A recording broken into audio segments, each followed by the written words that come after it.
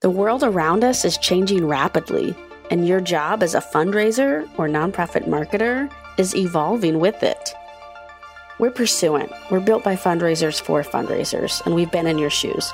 So we want to bring you tips and tools that you can use to meet you where you are in your current reality and help you go beyond to where you really want to go.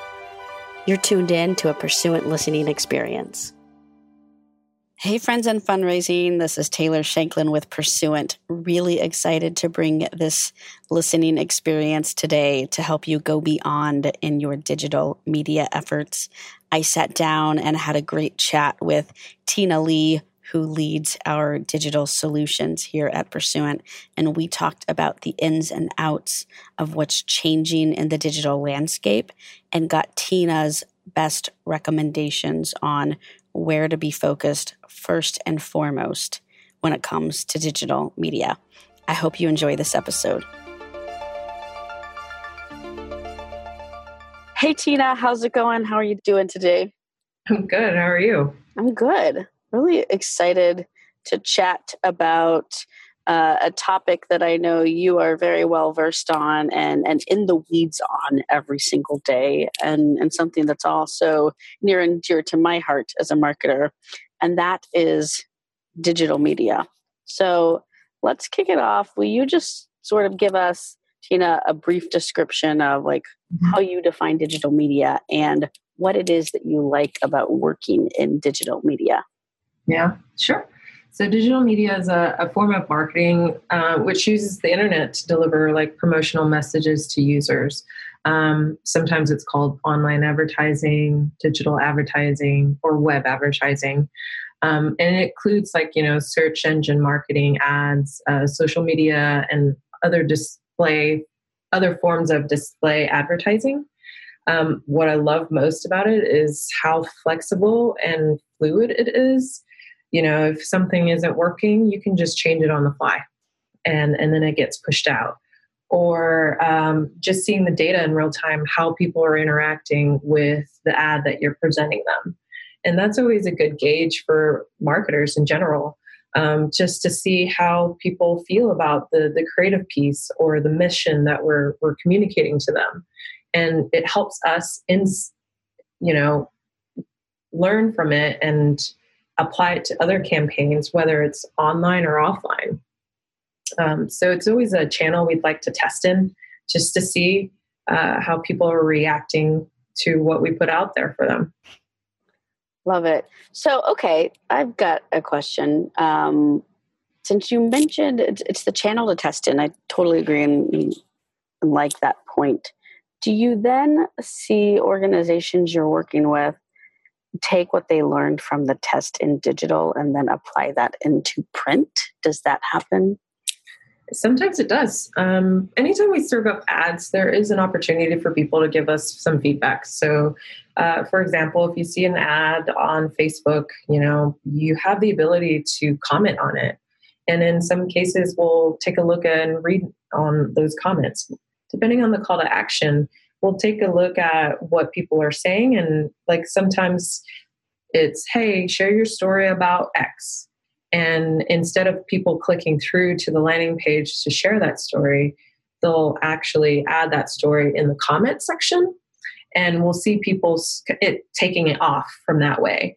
And then we'll read those stories. And maybe it's something that's pretty compelling and awesome. And so we'll reach out to that donor or that constituent.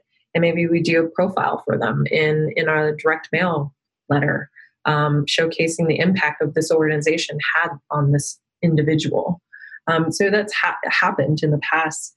So digital media is a good place for story collection, but engagement in general, not just with your fans and followers, but anybody else we are looking to target.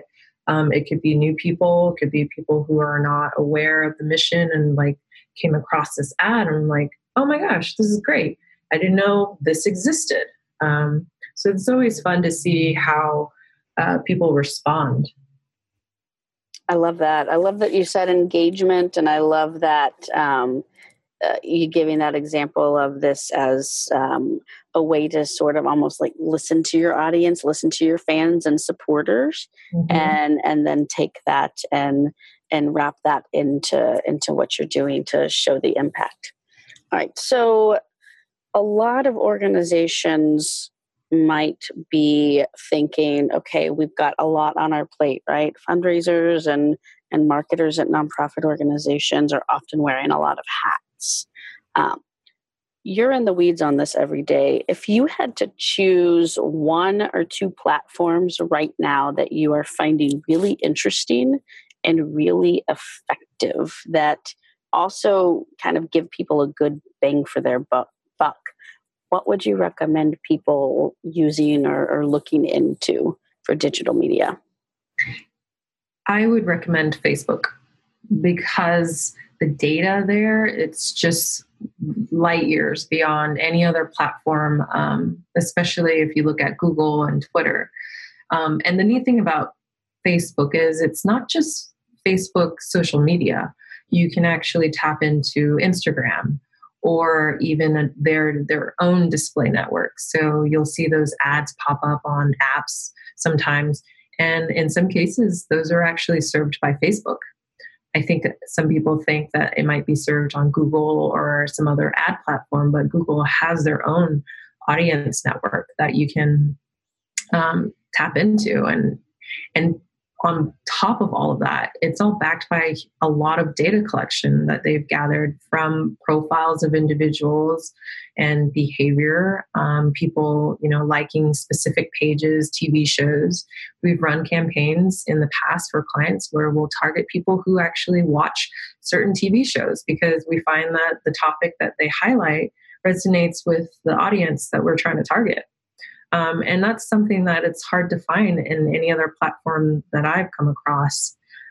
So if you had to invest, in one platform, it should be Facebook. And there's just so much to go from there. At Pursuant, we're more than willing to help any organization, go through that and set up the campaigns that they need to target the right people. Yeah. Yeah, I love that. Facebook, I think it's still, it's a platform where everyone still is, and it's inexpensive attention, compared to some of the other ad platforms. You can run more on Facebook for the budget that you have to put into it. And so I love that tip. The other thing I would say is that Facebook, the audience there is probably older. So if you're looking to target someone on the younger side, Instagram is the way to go. And with Instagram, you can do it through the feed, or you can even do it through the stories, which a lot of younger users will utilize and interact with because it's their version of Snapchat, which is, if you look at the user base of Snapchat, it's mostly millennials or Gen Zs. So this could be a good stepping stone of bridging that gap between generations.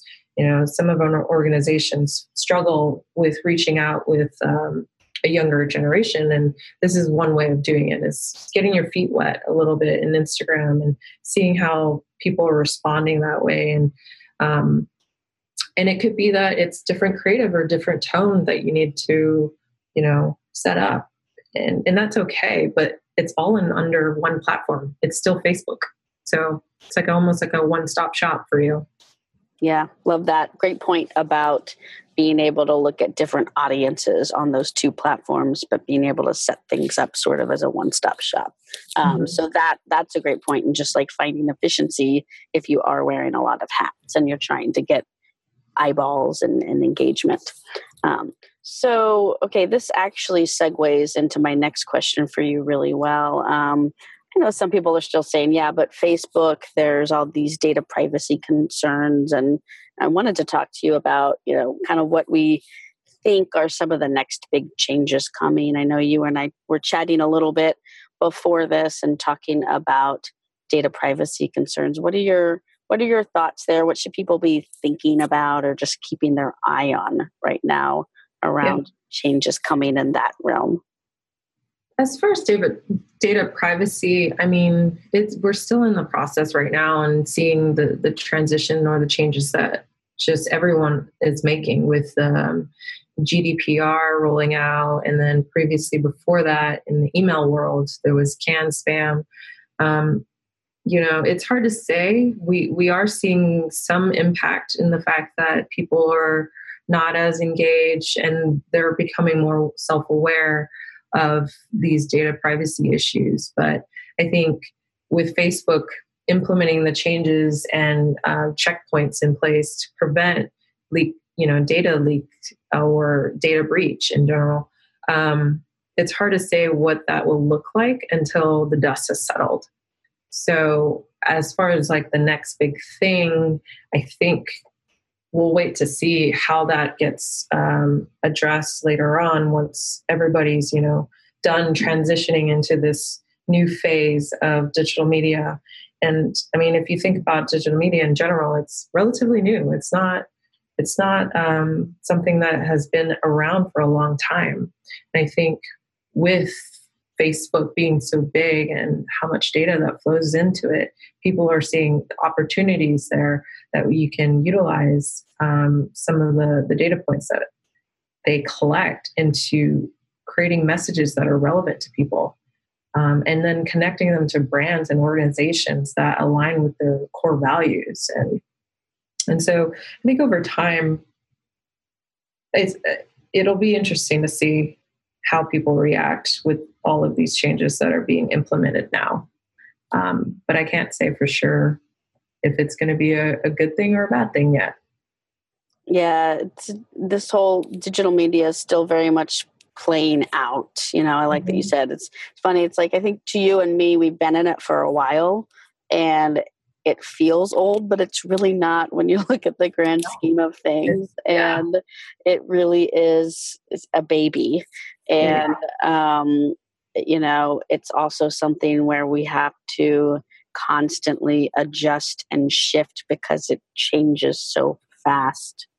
That just staying, I think, tuned in and aware of what's changing is really important.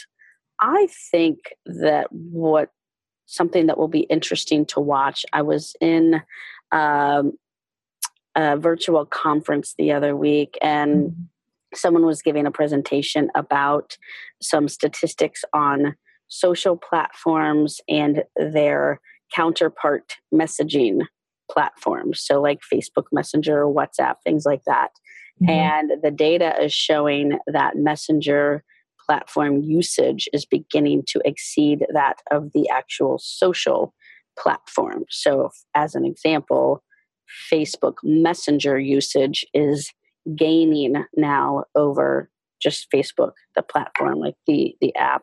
I think it'll be really interesting to see in digital media and through, like you and I were talking about, like Google Assistant. Like I've got a Google phone now and I've got Google Assistant. If there will be changes that happen in digital media being served to people through Messenger apps and bots and that sort of thing. So I think that's something to keep your eye on if you're listening.